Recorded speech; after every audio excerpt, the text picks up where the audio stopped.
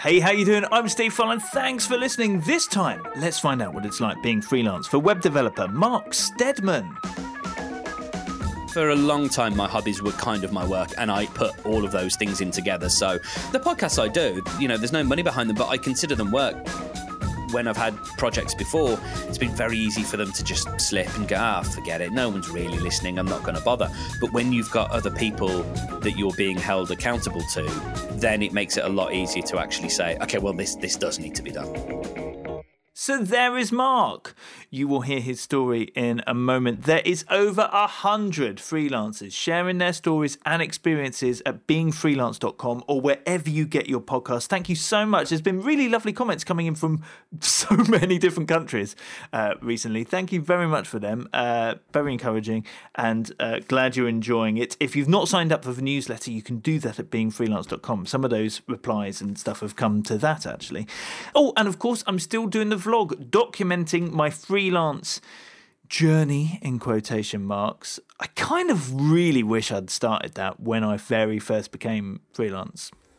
I quit my job in 2013, and before that I was freelancing on the side, and I wish I'd been doing it back then actually, because it would have been really interesting for me alone, even if nobody else watched it, to have tracked that progress. But anyway, I didn't, but I did do it starting late in 2016, and you can catch those right now on YouTube or at beingfreelance.com. If you're on YouTube, please hit subscribe, turn on the notifications, hit like, leave a comment.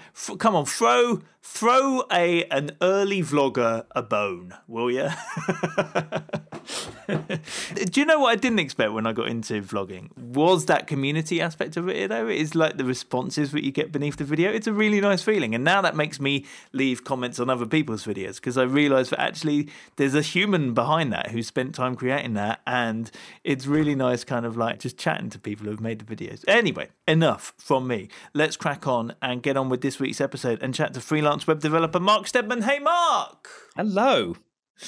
Hello. Well, I called you a web developer. There is much more to it than that, and I'm looking forward to hearing all about it. But as ever, how about we get started hearing how you got started being freelance? Yeah, well, I've had a sort of a checkerboard career between freelancing and actual jobs. So I started in 2004. I had a job and I left that age 21, went part-time there, and then started my own thing from my bedroom at my parents' house, building websites and doing things that I thought were marketing. I didn't know what marketing was really. Building websites for £300 and calling that work. And then got a job in 2006 because my parents were basically, they gave me a very friendly and supportive nudge. They were like, look, things are sort of happening, but at some point you're going to need to get out of our house. So maybe you want to think about what you're going to do. And I ended up getting a job. Left that in 2008 to become a contractor, picked up a job there at that firm I was contracting with, and got made redundant 3 months later, just before Christmas. So freelanced until September 2009, got a job at an agency, left them in 2011 to form a startup. That failed, but I formed another company with my old boss a few months later, came back to work for him until 2016. And then headed out on my own, handed in my notice at the beginning of the year, and then finished up with them in June of 2016. And I've been freelancing properly since. And this is the sort of the time where it really feels like I'm properly doing it, because I'm not constantly frightened of running out of money. Yeah. Not constantly frightened of running out of money, but that goes back to 2004. That's quite a stretch.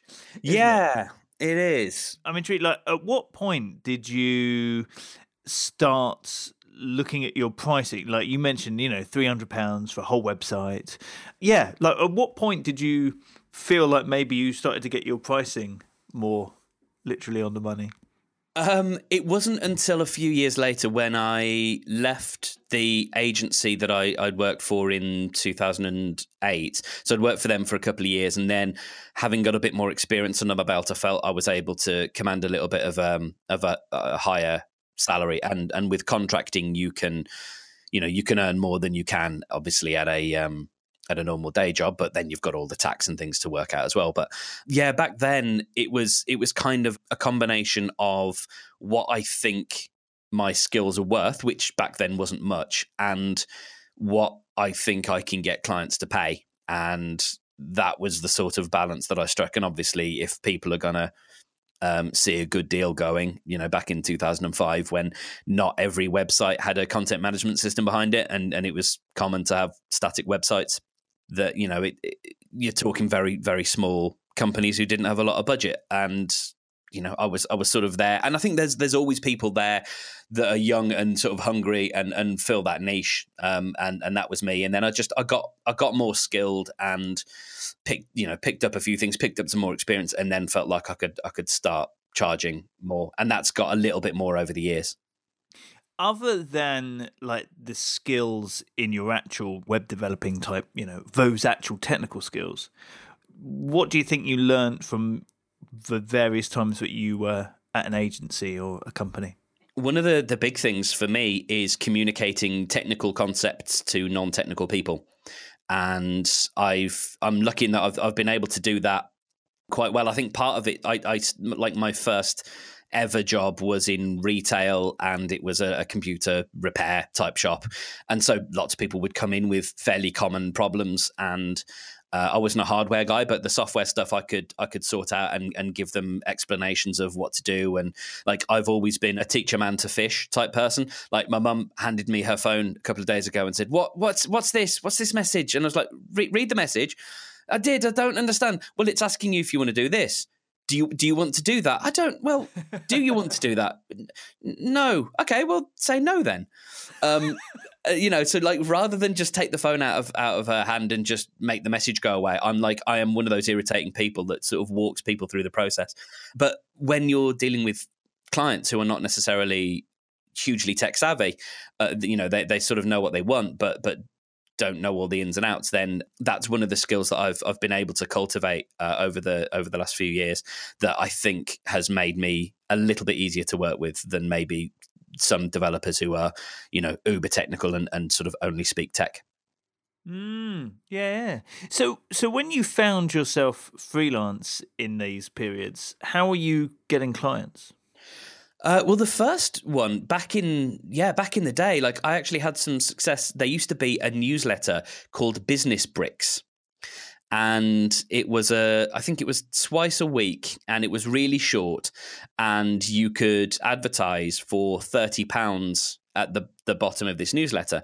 And because it wasn't massive, it was just a text email newsletter, and because it wasn't massively obtrusive and the content was quite nice, people did actually read those ads, and I would as well, and they were very, very short, and it would just be a very simple call to action. And I offered my services and said, if you want a website, I think I put a page up somewhere and linked to that and said, if you want a website, then email me with the subject line, "I want a website for £299" or whatever it is. And that's how I started getting work from my parents' house, from my bedroom, is using that and just getting lucky in that I was already subscribed to this thing, and then thought, actually, that could be worth a go. And it ended up actually paying off. So at some point in all of that history as well, you said you left and started a startup. So what was your startup? I was building a sort of a social network for events. It was like a Twitter, but for specific events. And I went through a sort of Birmingham's attempt at building an accelerator, like they have these things like Y Combinator in San Francisco, which are, you get a bunch of startup-y people in a room together and they all hammer out some ideas and stuff. And it was trying to do that, but not very well, because it's and it wasn't very good, and it was kind of a disappointment. And so it never got off the ground, because I think the idea was okay, but the investment climate wasn't there for it. But what came out of that was a business that's still going now, and it sort of bubbles up and comes to the surface, and we do some work, and then it sort of dies back down again. And that's like a content management system for the physical world. So it's for museums and art galleries and places like that. And so I built that and founded the company with the boss whose company I'd just left at the time. And that's now still going. And there's 4 people that that run it. And I do tech stuff, and the boss of the old company, his company does design stuff, and then the other two guys do content management, like helping to write content and client services. And so that is actually another little way that I generate work, because every now and again a new project will come up, and that's a few days work that I can do, which is quite nice. But that's not the only sort of project that you've ended up doing on the side of freelance work. No, I kind of one of the things I love about freelance is the ability to do side projects, and podcasting has always been one of those big loves that I've had since I first started listening to podcasts in 2005. I didn't start making them until a bit later, but that's always been something I've enjoyed. And then at the end of 2016, I started working on a podcast hosting service, just because I was getting a bit tired of where I was and wanted to build something to my own specifications. So just built a thing that was just like a nutshell of an idea, like just the kernel, I should say, of an idea of like, these are just the basic services I want, and then built it out from there. And I'm now at a position where I'm going to be looking to transition away from freelance work into actually running that full time. I already run it full time. I sort of have 2 day jobs, but that side project is now looking, it's now a semi-viable business. It made a tiny profit this month, and that's something that's really exciting. And yeah. Has there always been that itch to create your own business, like beyond selling your own time as a freelancer or whatever? Always. It was always just finding the right idea, and I played around with so many different things. I've made little free things. I made a little tool someone else called it iDocsiny, which is quite a nice way of describing it. It was basically I do X in Y, and it was like a really simple Twitter app where you would go on the web and you would log in via your Twitter account, and you could either say, I do, for example, web development in Brighton, and then someone else could log in with their Twitter account and say, I need web development in Brighton. And it would just be a very, very simple matching system to say, there are people around this area. It would use location data. There are people around this area who do these things. And like, that existed for a little while. And there's been those kinds of projects that I spin up and give it a go for a little bit, and then they sort of they die away, or they just burn out or whatever. But yeah, there's always something. And since I started Podience, which is the podcast hosting service, there's been nothing else. That's the only thing I've focused on, apart from the 3 podcasts that I make. Apart from that, yeah. So as well as the company side project in Podium, you do 3 podcasts as well. Mm-hmm. Crikey! And then freelance work on. Has there been things that you've learned from doing all of those side projects, especially when you're creating like the apps or the services or whatever, that feeds back into freelance work? Yeah, definitely. I mean, there's always technical things that you pick up that you can then apply. And so one of the things that if you're sort of so minded, you want to just play around with a bit of technology just because you find it interesting or whatever, and that can be really, really useful. So I messed around building mobile apps for a bit just because I thought it'd be fun, and that ended up being something I did for a job for a bit. And so the actual play aspect of that kind of stuff is really good. And, I do have one client who pays me to produce a podcast for them.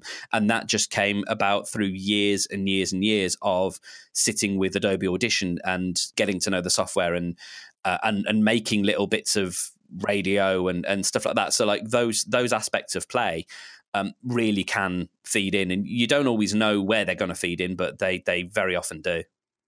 And how do you manage your time amongst all of that? Well, I'll tell you a story. Yesterday, I got a bee in my bonnet about a certain, or what the Americans I think call a wild hair, that I wanted to start work on a new aspect of the podcast stuff, and it's very technical, very esoteric and very boring, but it's very fundamental. And so I started work on that at around 9 yesterday, and had some freelance in between, and then looked at my watch when I finished a bit of stuff that I was doing, and it was 1 a.m. And I'd worked for 16 hours and I think had probably half an hour break, because as I think a lot of people in the sort of more technical space, you can get obsessive and you get a real case of tunnel vision. And when you get those moments, I sort of just go with it, because they can be really, really, really productive.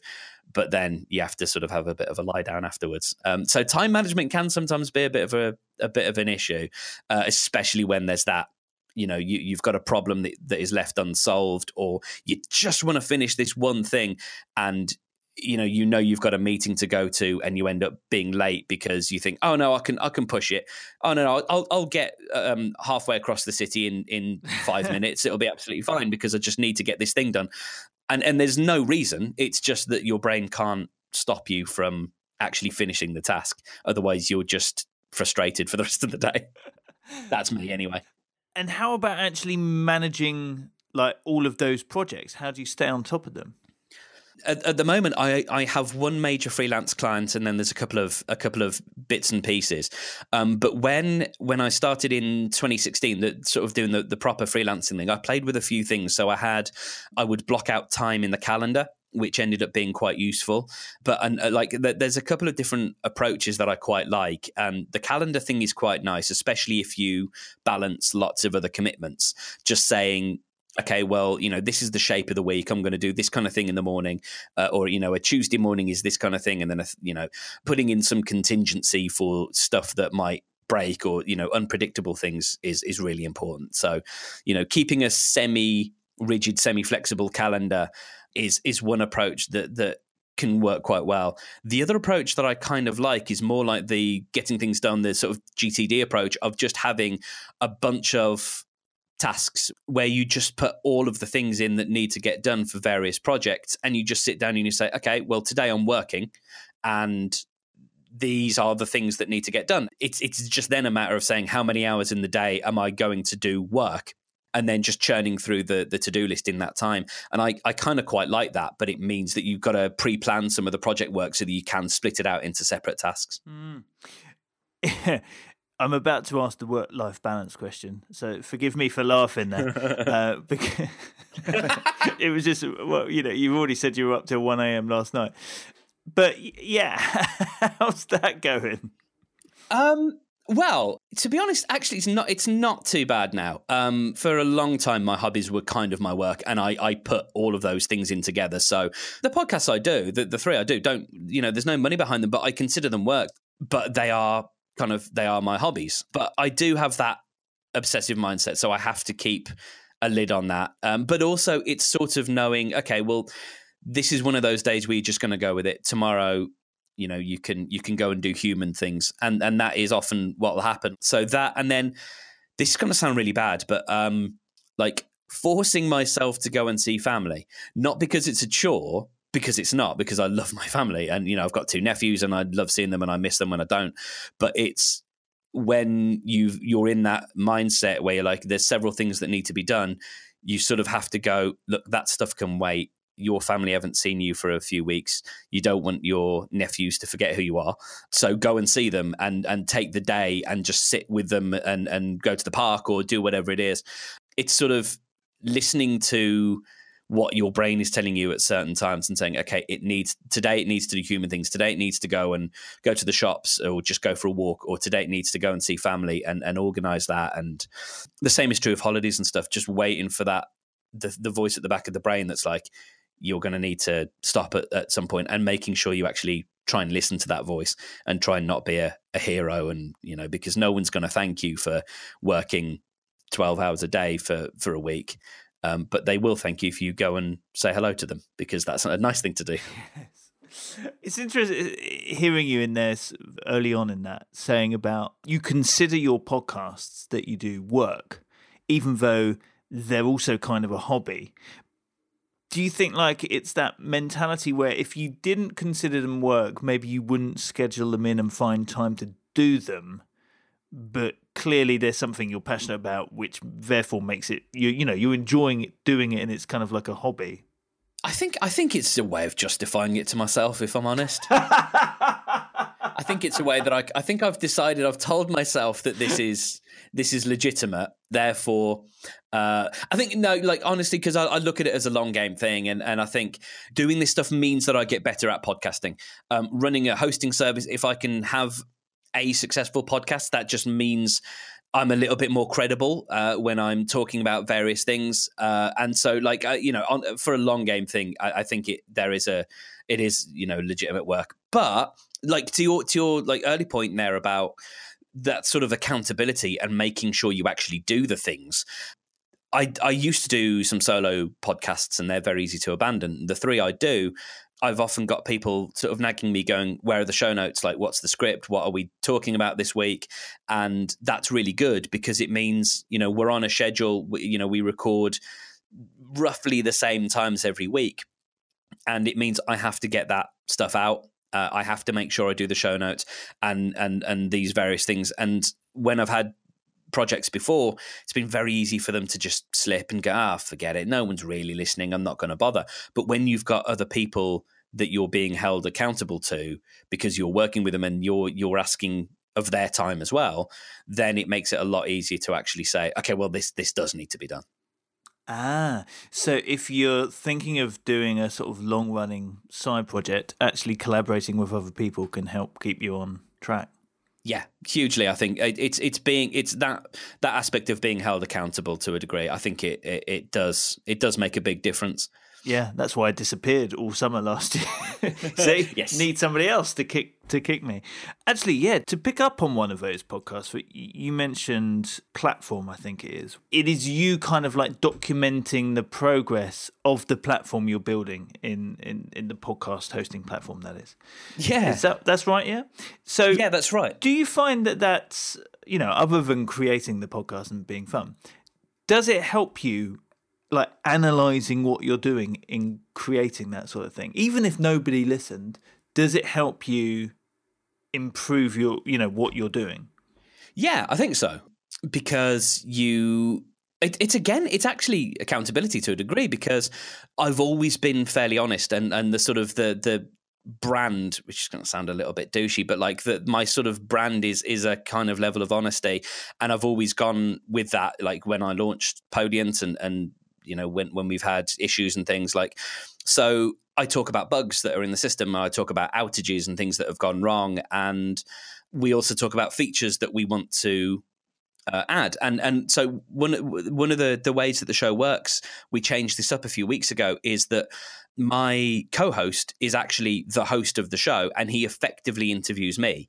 And that means that it works really well because you get to hear his voice more, because as you all are already experiencing, I tend to prattle on, and having him driving it is really good. And so he gets to then ask me the questions, and I still put the show together. I put the show notes together and I edit it. But like he can ask me, there's a bug in the system. What's going on with that? And then it allows me to actually talk about that and then say, I do plan to get this fixed by next week. And I've then set a thing where I need to be able to report back on the progress of that next week, because I know partly he will ask me about it. And so that kind of stuff from a practical level, it actually does help. Have any of your clients ever sort of commented on the various side projects and stuff that you do over the years? Yeah, now and again, I do get people who will mention things, and sometimes I can be a little bit bashful, because I think the 3 shows that I do now I'm very proud of and very pleased with, and I think that wasn't always the case in the past. And so I would sort of laugh things off and go, yeah, it's just a silly thing. Whereas now I think if someone that I'm working with professionally listens to one of the podcasts or reads a blog post or whatever, then I feel a little bit more like, yeah, no, okay, that's good. This is not, because it's all work, again, like it doesn't feel like a personal life bleeding into the work life kind of thing. Yeah. By the way, we'll put links to all of Mark's podcasts and Podiant and everything he's up to, as ever, as we do for all of our guests, at beingfreelance.com. So if you want to check these out, I love the artwork on platform, by the way. It's very good. Oh, cool. Thank you. Yeah, go take a look. beingfreelance.com and link through and have a listen. Right. Now, I always do this thing where I ask for 3 facts about yourself. Make 2 true, 1 a lie. Let me figure out the lie. What do you have for me? Right. Okay, so number 1, I was on an episode of Kilroy. If you remember the old Oh my Robert gosh. Kilroy Yeah. television whatever thing that was. Number 2, I used to sell sex toys. And number 3, I made an EP of acoustic pop songs. Wow. Okay. So Kilroy, basically for anybody probably under 35. Yep. And not in the UK as well. Yep. Kilroy was just one of those chats, you know, like you got the audience, there's a smarmy guy talking about issues and getting comments from the audience and things like that. So he was very orange. Why would you have been on Kilroy? Because, I mean, I don't know how old you are, but you would have probably have been a child. Yes, I was. And I was on a program about disability. I am what they call legally blind. So my eyesight is basically so bad that I may as well be blind, which is a little bit flippant, but is basically the case. And so through some sort of network, I think probably the RNIB, the Royal National Institute for the Blind, probably something like that, or the Children's Hospital, someone got in touch via the BBC and said, we want to put this show together. Will you come on and talk? And me and my brother both went on. Yeah, and my dad tried to get Kilroy's autograph afterwards, and I think we got a signed photocopy, you know, like a photocopied signature. Cool. Wow, you were properly on well, unless it's a lie. Might be a lie. You sold sex toys. Yeah, one of my very first jobs was. Please don't say this was out of your parents' house. No, not out of. I was still living at home at the time. I was still living with them, but it wasn't out of. No. Okay. No, I had. There's a guy that I worked with at one of my earlier jobs. He was a friend of one of the guys I worked with, and he said, you know, do you want to help shift some of this stuff? And it was lots of adult gear. I gave one to one of my best friends. Yeah, she's been a long-standing friend, and I gave her this as a birthday present. One of the items. The only problem was I couldn't get her alone, so her mum had to watch me give my friend this present. Where were you selling them? So I'd have a big bag of all the things, and it was kind of in conversation with people. So like, you'd try and find a way. So just on the off chance that sex toys came up in conversation, you would always walk around with a bag of them. No, no. I mean, I might sort of organise a little get together where I say, look, you know, like. Yeah, you know, you get a few friends together, and you say, or a few acquaintances, and you say, "Look, I've got a bunch of these things. Do you want to sort of have a little sample? Let me know. Your first taste is free." And you recorded. What was the name of your EP of acoustic pop songs or whatever it was? Songs Survive, and that was the name of the first song. Wow, that's beautiful. Can you remember the other songs on the EP? Yeah, there's only 3 of them. It was a 3P. So there was Songs Survive, which was written at the end of 2016, and Keep Her on the Phone, second song, which was written 14 years ago or something like that. No, 10 years ago. And then I wrote a song about my cat that died, and that was the last song on the EP. And it's available in all good, not all good record shops. It's available online. Oh my God. Okay. Right. Now, I'm going to say Kilroy is true because I think even Kilroy had forgotten that Kilroy existed. And you went and bought that up. And yeah, that just reminds me. Do you know what that reminds me of? That reminds me of the days when you would be off sick from school. Yes. And your mum would be watching. You'd end up watching Kilroy and Going for Gold. Yes. So I think Blockbusters? Yeah, Blockbusters, totally. That was when your brothers would then come home from school. EP, I believe, because you're clearly into audio anyway. You're into recording things. So I think that might be true. And, you know, if your cat's died, what better way to let it out? Memorialise.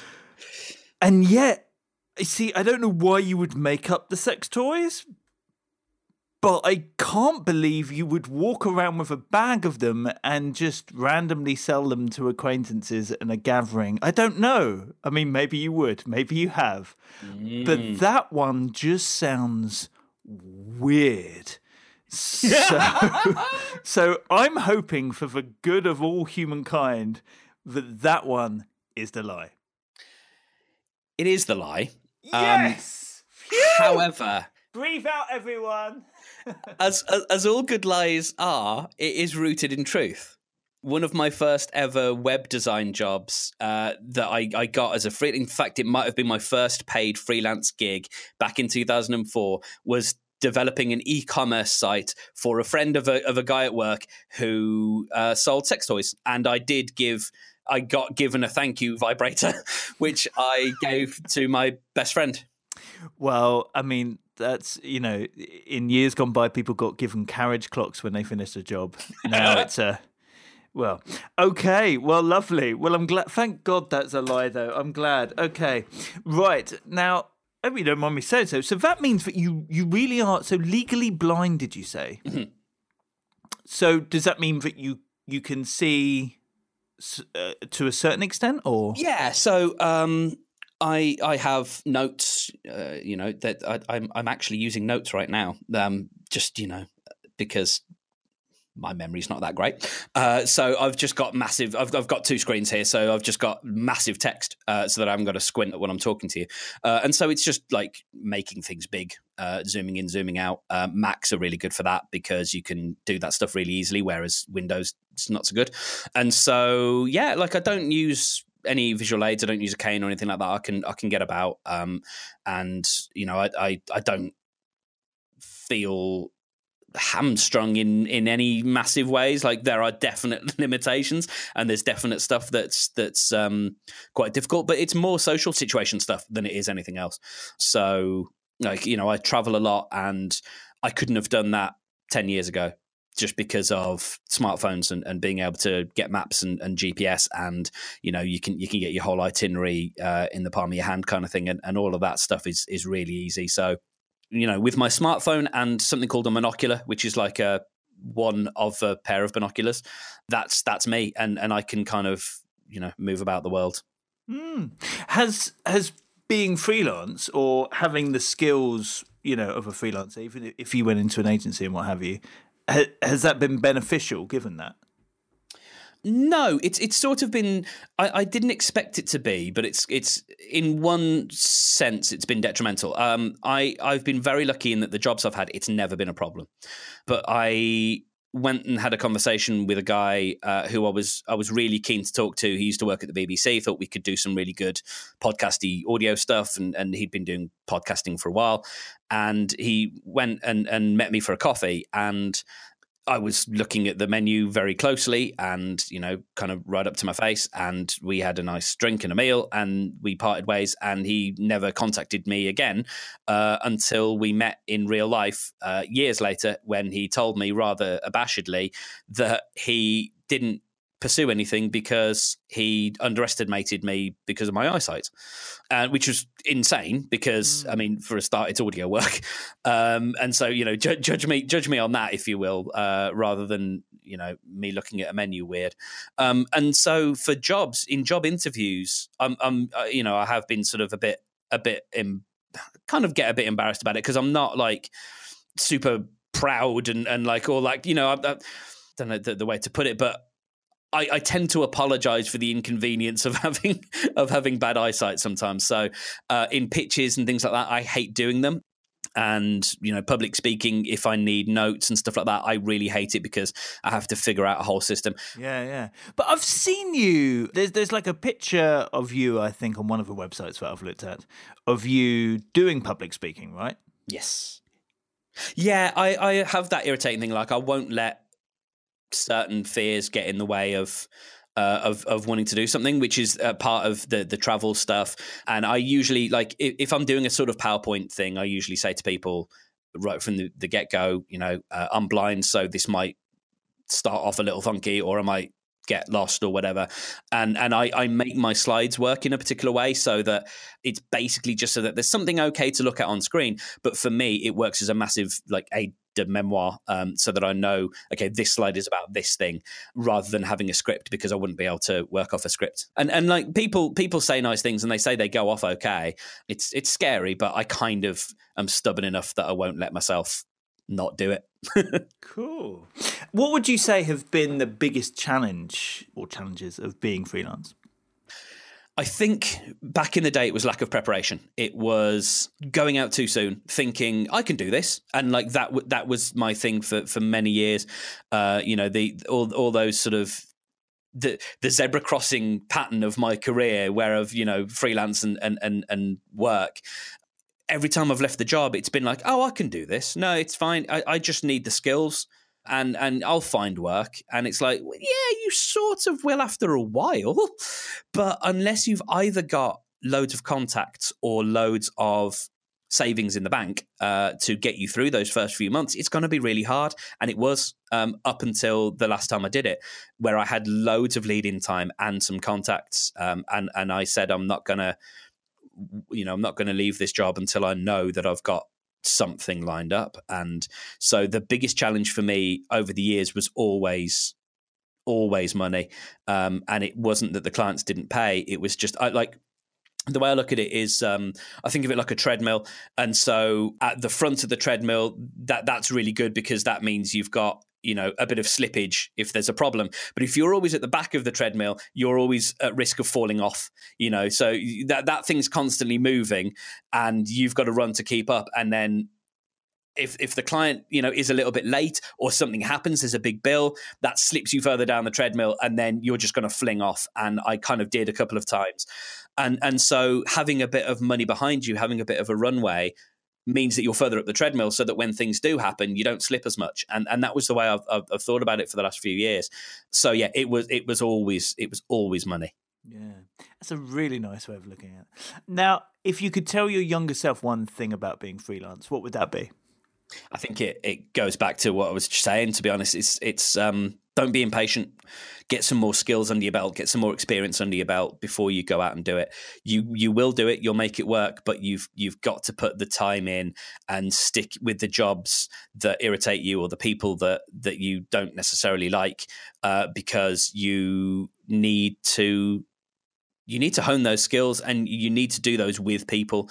You can't do it all from your bedroom or your home office. Like, you need to be around people so that you can learn these skills and do those on the company time. Let the company pay for you to learn, as it were.